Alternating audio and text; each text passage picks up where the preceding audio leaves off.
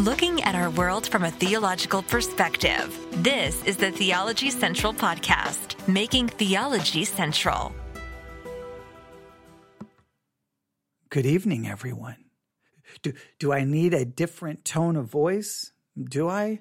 Because it's 10:03 p.m. Central Time. Do I need to transition into a kind of a late night voice? To do a late night program, do you need to be more calm, more like NPR? Is that a well, see, NPR, they have the same kind of voice for morning, afternoon, or evening. But what do I need to change the tone of my voice? I don't know. But welcome, everyone. Good evening, everyone. It is Friday, May the 27th, 2022. It is currently 10:03 p.m. Central Time, and I'm coming to you live from Abilene, Texas. Now, what you are about to listen to is basically going to be a live on-air counseling session with myself. Okay. Maybe that's a little dramatic. Maybe again, I'm being a little hyperbolic. I do love to use hyperbole. I love hyperbole, but yes, I have a problem. I need to just tell everyone, yes, I have a problem and I need to work through it live on the air, and maybe you can help me. Maybe you can just, I'll lay down on the couch. I don't have a couch here, but I'll just lay down on the floor with a microphone, and you can kind of be the counselor. You can just listen to me, right? You can just be the one that can try to help me with my problem. I have a problem, ladies and gentlemen. I have a serious problem. And if you could see my house right now, you would see the extent of that problem. In fact, my daughter walked in earlier this evening, and she walked in and she looked around and she's like, what is going on? I'm not going to mention the exact words she said because it would give it away. I'll tell you about my problem in a minute. And if you look at the table that I'm currently sitting at, you would be like, you've got a problem. And I have a problem. And the problem is, ladies and gentlemen, the 30 life principles as taught by Charles Stanley. I know you're like, really? We're going to be talking about this again? I'm sorry. I've got to work through this. I've got to work through it. Now, every episode where we've talked about these 30 life principles, I know they haven't been great episodes. I've been disappointed in them. You probably feel they're a waste of time. You may have already tuned out the minute I mentioned it, but I can't stop myself. I have to talk about it. So let's go through this. Let me just, once again, I don't remember when I first heard Charles Stanley talk about the 30 life principles. I think it was when he was teaching the series originally. And I was like, well, probably not originally. He probably taught it in the church originally. I don't know when it finally made it over to television /radio /podcast world. I don't know when it made that transition, but whenever it made it to TV, radio, I think maybe I saw it first before I heard it. I don't remember. I'll tell you a story about Charles Stanley in a minute. That's interesting. Now, and again, I have a long history, kind of connection with Charles Stanley, because I graduated from the Charles Stanley Institute of Christian Living, whatever their kind of Bible Institute was called. It no longer exists, but I graduated from it. I have the certificate somewhere with all of my other certificates and diplomas and things. But so I know his teaching really, really well. So I don't know exactly when I came across this. Maybe when I was a student in their Bible Institute. Maybe that's when I came across it. But I remember when I first heard the 30 life principles concept, I was like, this is kind of cool. He's going to give us these 30 life principles. And I've already talked about this. And I'm like, I want to write these principles down and I'm going to try to make these life principles for me. But it's just from the very beginning, there was just some weird disconnect, right? Here's the 30 life principles. I can write down the life principles. But as I looked at each one, I would kind of like, well, wait a minute, what? I don't know if I even agree with it. What does that mean? And then when I bought the book and the study guides and I started, getting all of the material I could find, looking up the sermon notes online, just trying to get all of the material, I would be like my hands are hitting, like, here's the life principles, here's my hand. And instead of them like being open hands that come together, it would be like two fists colliding into each other. It just didn't seem to fit in my mind. And I could never really go I don't know what you're trying to because I don't like to just immediately be dismissive of something and say, well, you know what? I disagree. It's wrong. Boom, I'm done. I always like to try to figure out, okay, so exactly why, I want to understand, right? I want to understand. So I don't agree with Charles Stanley's theology. Basically semi-Pelagian. It clearly does not hold to a Reformed understanding of salvation. So there's much I disagree with. But he's been preaching for 50-something years. So I always try to have a respect for that. So I was like, these are life principles that he's been teaching basically in 50 years, through 50 years of teaching. I want to at least hear it. It would be arrogant for me not to at least hear these life principles, but I've never been able to make them fit. It's like, that sounds good. And then I look at the scriptures that he uses for the life principles and I'm like, I don't get it. I don't get it. So I don't remember what day it was. I don't even, I'm trying to formulate a timeline because there's been a lot of things that's happened that's had a mad, big emotional impact on me. The shooting in Texas, the SBC report, just so many things. But somewhere in the midst of that, once again, I think I told you. Yeah, I think it was from a Christian book distributor's little advertisement catalog that they sent. And there it was, 30 Life Principles. Yeah, if I remember correctly, I got to try to put the timeline back together because there's been a lot of things happening in the world. But I saw that and I was like, okay, I'm going to pull up those 30 life principles and I'll just give everyone, I'll just go through them. Hey, on one episode, here's 5. The next episode, here's 5. Not really say much about them. And that'll be kind of interesting. But once again, the minute I kind of started trying to lay them out, all of those feelings again of like, man, on one hand, I want to say these are good. On the other hand, I can't agree with them. And it just, at that point, everything started spiraling out of control. So the next thing I did, I went and found, you should see the house. I found every book, everything that I have ever written by Charles Stanley, and they're scattered everywhere. I've got study guides. I've got books. I think I even pulled out things from the Bible Institute. I got stuff everywhere. So my daughter walked in the house and she looked around. She's like, are we having like a Charles Stanley marathon? What's going on? You've got stuff everywhere. And I'm like, I'm grabbing everything. I downloaded the InTouch app. And where on the InTouch app, you have the Charles Stanley radio. And I've been like all night just listening to tapping on Charles Stanley radio and just listening to basically all night, just listening to one sermon after another sermon, after another sermon, after another sermon, after another sermon, after another sermon. And I don't know what I'm hoping for. I don't know if I'm waiting for that magic, like, I got it. The epiphany happens. The light bulb comes on. And I'm like, I understand it now. I understand the life principles. And then I could run back to the microphone and go, okay, everyone, remember those 30 life principles that I can't quite figure out? I've figured them out. It's this. This is the key. And that hasn't really happened. I've got a notebook here full of sermon notes. Okay. I've been taking good sermon notes, but, and in many cases, I still am finding things that I disagree with, but it's just been crazy. And I don't even know why I'm pulling out all the books. I've got, you see, what is this? Living Close to God. What do I have here? What is this? I got books everywhere. I'm just grabbing the ones close to me. Pathways to His Presence. And then I have the workbook for this, Landmines and the Path of a Believer. That's another one that we could have a long history with that.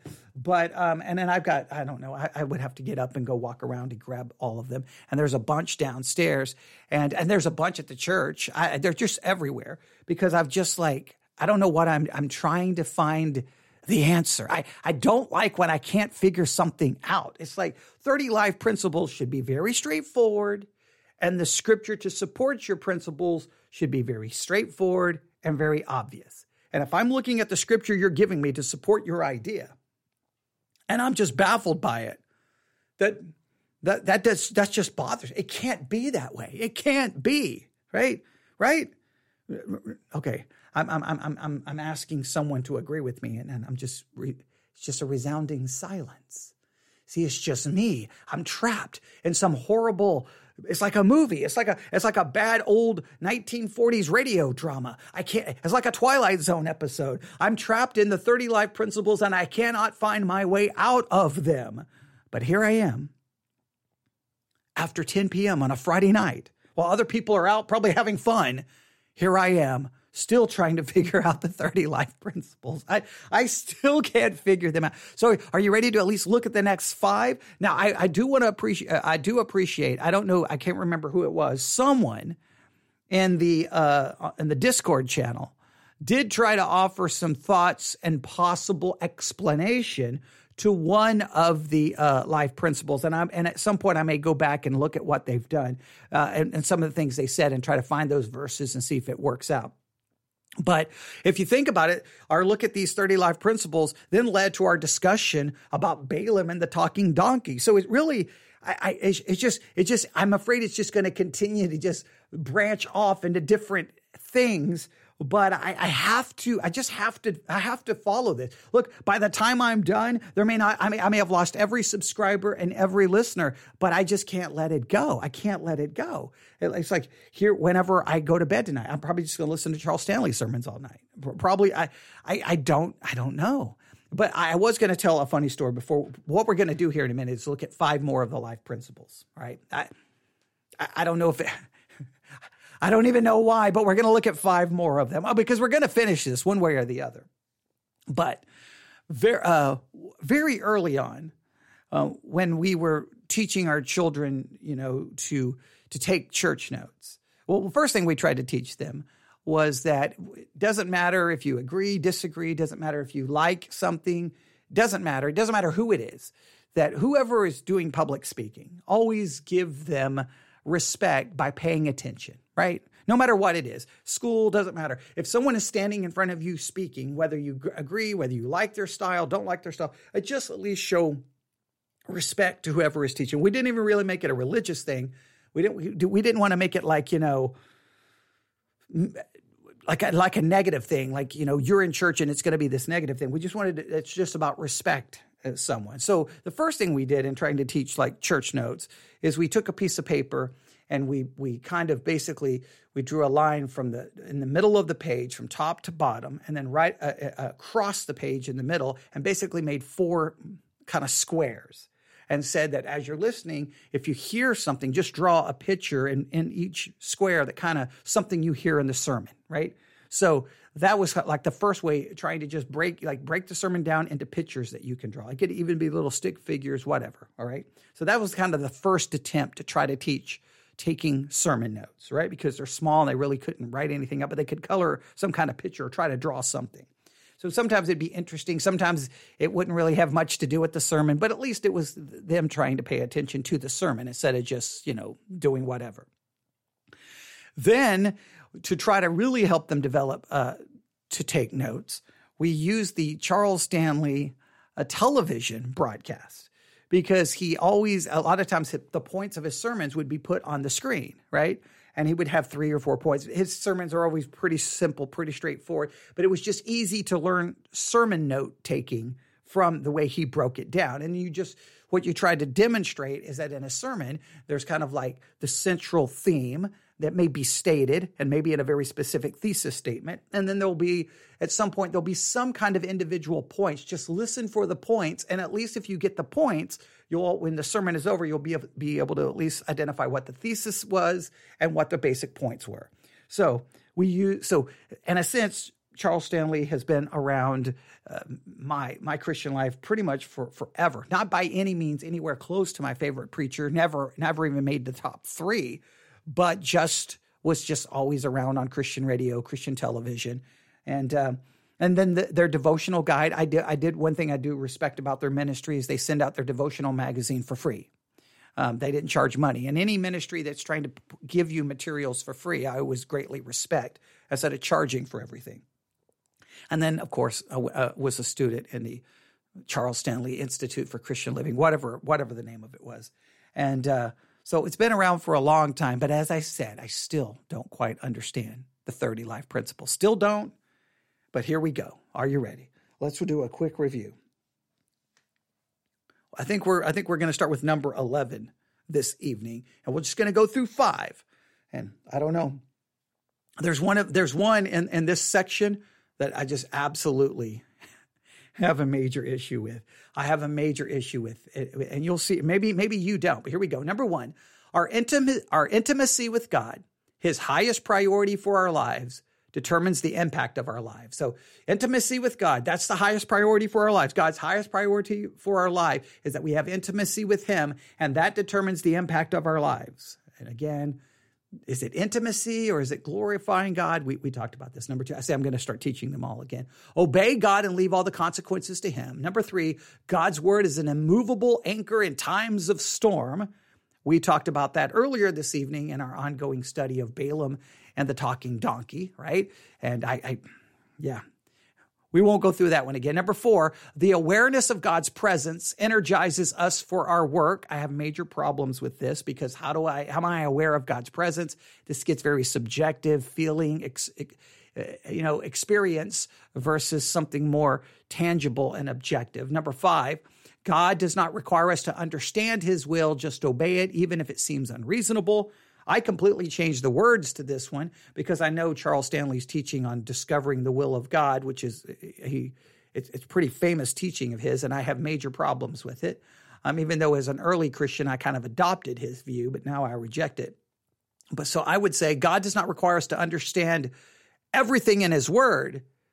Just obey it, even if it seems unreasonable. Stated that way, I agree.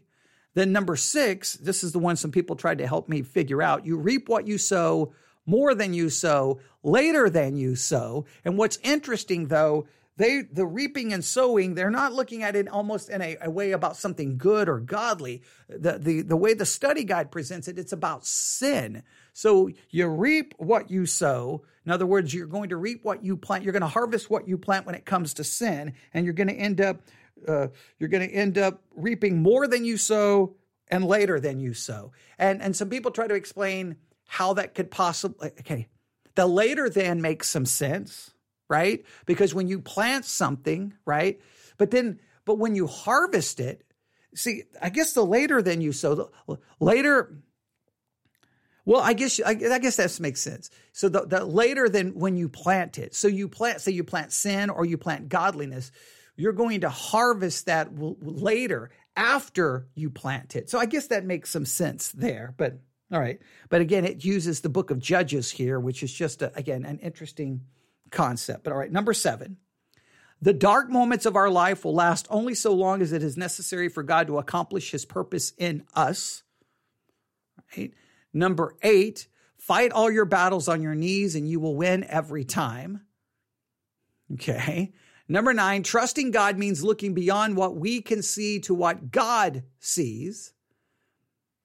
And some of these we still need to do some more work on. Number 10, if necessary, God will move heaven and earth to show us his will. And again, I have a problem with this one because it's the idea that here's God's will and it's something we have to find, but God's going to move heaven and earth to show you his will. And I guess in some way other than scripture, and I will state it again, God's will is not something that we try to find by a feeling, by some experience, or by some inside voice. If I want to know God's will, I open the Bible and read it. So once again, I reject his principle here. But tonight we start on number 11. All right? Number 11. And I wish I could find all of the audio to all of these 30 principles because it would be a great series in reviewing all 30 sermons. That would be fun. But okay, here we go. Number 11. Are you ready? God assumes full responsibility for our needs. I'll stop right there. Now, that's not the whole thing, but just stopping right there leads to lots of questions and lots of possible problems. God assumes full responsibility for all our needs. So if God assumes full responsibility for all my needs, how does that work? Is that saying there's a guarantee that if someone puts their faith in Jesus, that you're always going to have food, you're always going to have shelter, you're always going to have everything you need? Now, some Christians say that that's an absolute fact, but what about Christians who live in areas of horrible drought and famine where there's so many people who starve to death and die every day? Are you going to say none of them were believers? How do you process that? But here's what's bizarre to me, the way Charles Stanley teaches it. Because the implication of this would be utterly tragic, because anyone whose needs are not met, anyone whose needs are not being met, they're starving, they die, they don't get the medicine, they don't get the food, they don't get the shelter, whatever the case may be, their need is not met and they die. Well, Charles Stanley seems to add something to this that would give, a reason, give an explanation for why it didn't happen. Here we go. God assumes full responsibility for our needs when we obey him. This says, okay, God does not accept full responsibility for my needs until I obey him. If I am obeying him, he takes full responsibility for my needs. So if I find myself where, quote unquote, I end up, who knows what happens, some horrible situation, maybe there's a crash and I'm stuck in the ocean on a raft and I'm dying of dehydration and starvation and I end up dying. Well, then God didn't meet my needs. So is it because I wasn't obeying him? If a building collapsed because a plane crashes into it and I'm trapped and my need is to get out, my need is food, my need is water, or whatever the case may be, and I end up starving to death, or my need is oxygen and I suffocate. So God did not meet my needs. So therefore I didn't obey him. Like we got to think that one through. God assumes full responsibility. Now, please note, God assumes full responsibility for our needs when we obey him. And if you tap on the thing, what's crazy is the scripture that's quoted is from the book of Job. All right? The book of Job. And okay. Yeah, I don't want to get in. I don't want to go there right now and try to take it all apart. But right there, I have a hard time with that one. Maybe you don't, but I have a hard time with that one. God assumes full responsibility for our needs when we obey him. So my obedience determines God's responsibility in fulfilling my needs. That I just have a hard time with how to wrap my mind around that one. That one, I don't know. That one at least raises a red flag to me. Maybe not to you, but see, again, there's a part of me that's like, man, he's been teaching the Bible for 50 years, right? So I want to go, yes, but there's a part of me going, what? No. Number 12, peace with God is the fruit of oneness with God. Peace with God is the fruit of oneness with God.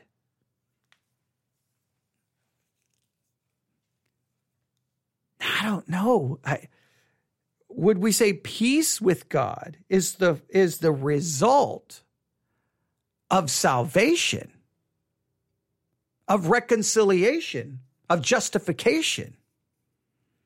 Now, if I tap on the screen, they send me, or the study, the main scripture is an interesting one, is Psalm 4:8. Now I don't want to go through trying to study each one of these, but I'm baffled by this one again. See, each one I'm baffled by. Each one. And I know that in churches that teach them, everybody's like, oh, that's good. Amen. Amen. That's good. But I would be the one going, wait, what? Wait, I would be the one. No one likes me. No one liked me in church because I was always raising my hand going, wait, what? No, wait, huh? What? Wait, no, I don't understand. No, no, wait, what? Like, just say amen, write it down, and be quiet. And I'm like, no, I can't. But Psalm 4:8, I will both lie down and sleep in peace. For you alone, Lord, make me live in safety. I don't know exactly how that answers the question. Then they go to 2 Samuel 19, then 2 Samuel 20, then 2 Samuel, more in 2 Samuel, and then Psalm chapter 4. I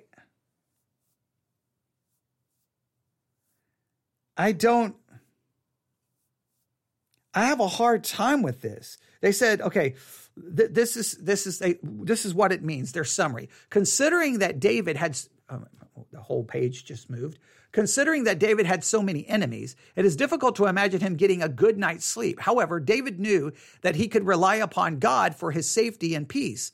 This was the result of his faithful work with the Lord. This was the result of his faithful walk with the Lord.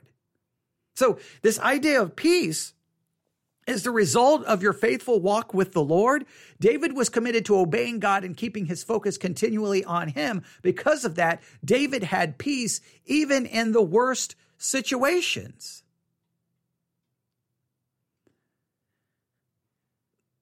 So it seems... So, okay, discuss the trials that you are facing and how you can develop your oneness with Christ. So this idea of oneness with Christ is something I have to develop. It's something I have to do through Bible reading and prayer. So really what they are saying, let me go back to the point. Peace with God is the fruit of oneness with God. It shouldn't be peace with God. It could be the peace of God. You could make an argument that the peace of God, right? The peace of God that sustains me in time of trial or difficulty is somewhat connected to my oneness with God, my closeness with God. But peace with God is completely determined by the work of Christ. It's by faith. It's by justification. In fact, I don't even think they quoted this one. Why would they not quote this passage? Let's see here. Yeah, Romans chapter 5, verse 1. Therefore, being justified by faith, we have peace with God. The peace with God has nothing to do with my walk, has nothing to do with my actions. It has to do with the actions of Christ. So I'm completely baffled why they would have this as a life principle, that peace with God is the fruit of oneness with God. No, peace with God is the result of justification. We experience because we've been justified. So that one makes no sense. That one is completely baffling. And once again, what's confusing is when I go to those scriptures. Why wouldn't you go to a scripture that actually uses the phrase peace with God? They're in Psalm, they're in Samuel. See, so for me, I don't know how other people would process it. For me, I would be like, wait a minute. Okay, there's the life principle. It may sound good. That sounds so spiritual, doesn't it? Peace with God is the fruit of oneness with God. Ooh, that sounds deep. All right, then I go their study guide and I'm like, this makes no sense. It's not deep. It makes no sense. Number 13, listening to God is essential to walking with God. Listening to God is essential with walking with God. So if I'm going to walk with God, I have to listen to God. Now, here's the problem. Charles Stanley has this, again, kind of this almost a charismatic teaching when it comes, and I think Charles Stanley was the former president of the Southern Baptist Convention, if I remember correctly. I could be wrong on that, but I'm almost positive he was. If I'm wrong, I'll correct that the next time we talk about this, but I'm almost positive I'm right. I could probably look it up really quick, but I'm almost positive I'm right. But his whole thing about hearing God is it's like a feeling. It's like an inner voice. And no, if listening to God is essential to walking with God, then I would say this: the study of God's word is essential to walking with God. I don't listen to some internal voice. I don't listen. If I want to hear from God, I read the Bible. That is the only way I'm going to hear from. I'm hitting myself in the head with my Bible, okay? Because I'm getting irritated by every point here that we look at. No, listening, the study of God's word is essential to walking with God. Number 14, God acts on behalf of those who wait for him. Charles Stanley is definitely, his life principles are law-based and not gospel-based. So many of these are what you do. You listen. You do this. You have to develop a oneness with God, with your devotion and your study. You have to obey God if you want him to be responsible for your needs. It's what you do. Now he would say, no. It's not what I do. It's what God does through me. He would try to word it in a way where it doesn't sound law-based, but it's very law-based. I think our life principles have to be more gospel-based, but that's just me. So God acts on behalf of those who wait for him. Number 15, brokenness is God's requirement for maximum usefulness.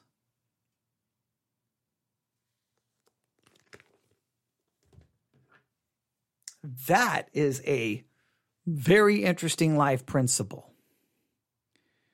If you want to reach a level of maximum usefulness for God, you want to be in a position where you have maximum, you're in a position where you can be used by God to the maximum level, Brokenness is going to be that requirement. If you're going to reach the level where you can be used by God in a maximum way, you have to be broken.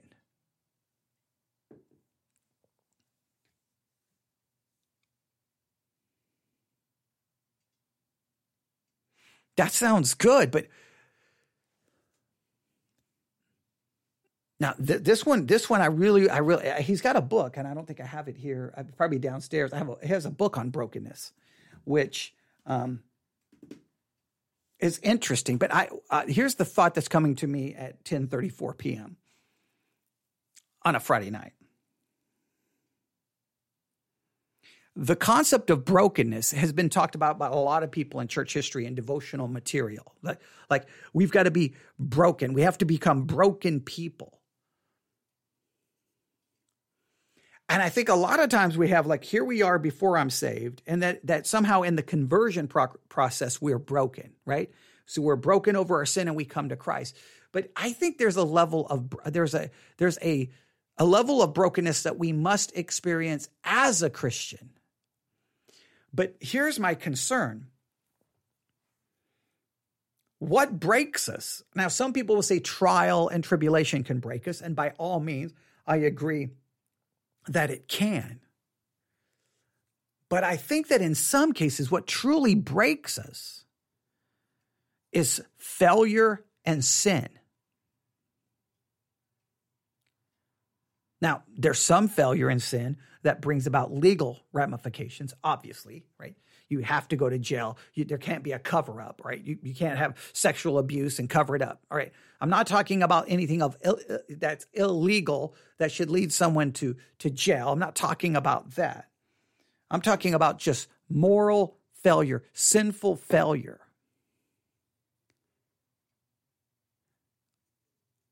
I wonder if sometimes, instead of the church seeing the failure, the sin, as an opportunity for brokenness, we circumvent the potential for brokenness by simply almost ostracizing, kicking when they're down, and removing, instead of allowing the brokenness to be the instrument that will lead to maximum usefulness. But before we get to that maximum usefulness, we have to go from brokenness to restoration to usefulness.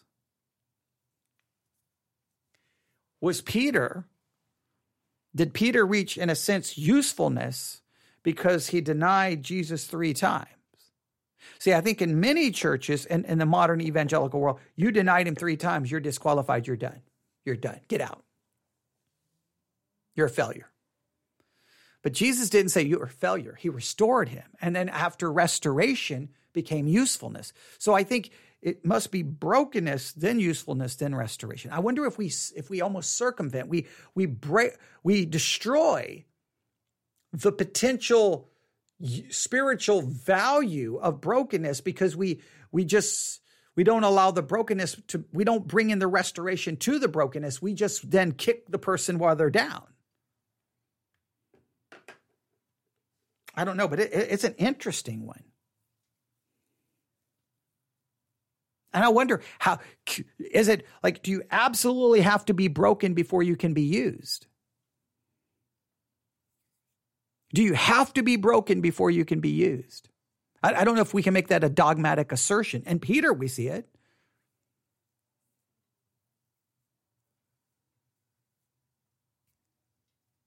But there we have it. There's 15. There's 15. So we made it through another 5. I have some strong disagreements with some of these.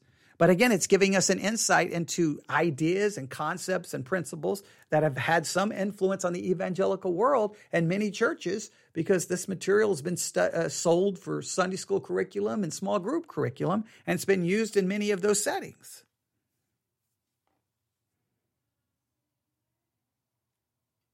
There you have it. And you know what happens once again? This ends, and guess what I feel like? Man, I still don't get it. I still don't understand these principles. I'm still bothered by these principles. So the counseling session didn't work, and none of you had any wonderful insight to help me. So I'm going to probably be listening to Charles Stanley all night once again, and I'm going to go through books and yeah, I got all these books all over the place. And they're not going to, I don't think they're going to help me. I think this is, well, yeah, we can. I think in some cases it's a good hermeneutical. In some cases, I think what I would do, I would almost take the 30 Life Principles study guide. Like if I was teaching a hermeneutics course, and I would bring the 30 Life Principles book, and then I would say, okay, here's the principles. Here's the scripture used to somehow support these principles. All right, use every hermeneutical tool you can come up with and tell me, does this work? And how did he make these work? Because I'm completely baffled by the peace with God is the fruit of oneness with God concept. He's like, if you want peace with God, you got to do something. Well, wait, no, peace with God is the result of justification. It's right there in Romans 5. And somehow in a point about the peace with God, he seemed to now maybe, in fact, let me just make sure. Okay. All right. I'm going to just scan the pages. So Psalm 4:8 is mentioned. John 14:27 is mentioned. 2 Samuel 19, 1 through 15, and 40 through 43 are mentioned. 2 Samuel 20, 1 through 7 is mentioned. 2 Samuel 20, 15 through 22 is mentioned. Psalm 4 is mentioned. The whole psalm. Isaiah 26, 3 through 4 is mentioned.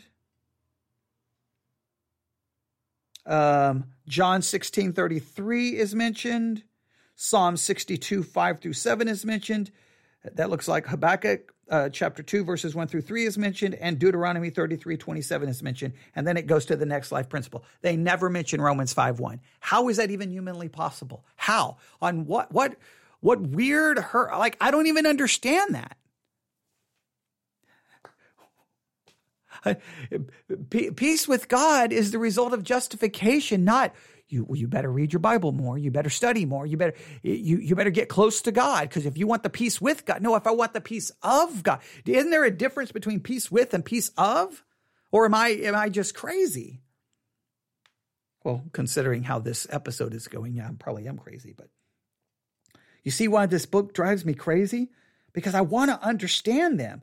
But he doesn't make it easy, right? I understand there's a theological difference. But I'm just like, even in a theological difference, if you're going to have a book on 30 Life Principles and you're going to have a study guide that gives me the Bible passages to prove it, I think that no matter what your theological position is, if you're going to talk about the peace with God, you would have to go to Romans 5:1. I mean, wouldn't you? Crazy. All right, I'll stop right there. You can email me, newsif@yahoo.com, newsif@yahoo.com. That's newsif@yahoo.com. We're going to finish this. I may go crazy by the time it's over, but we will finish this before this weekend is out. We have to. We have to before this weekend is out. All right, I'll stop there. I can't wait to hear what your thoughts are. newsif@yahoo.com. All right. Thanks for listening. Have a great Memorial Day weekend, and we'll be on the air throughout the weekend. So just, if you can, listen, and if you can't, have a great weekend. And I guess I guess I won't see you, but I'll see the numbers when the numbers of downloads increase, probably on Tuesday when everyone's back to work. So if I don't, in a sense, see you till Tuesday, have a great weekend. But if I do, well, then thanks for making us a part of your Memorial Day weekend. Be safe, and try to use some time this weekend to feed yourself on the Word of God. All right. Thanks for listening. God bless.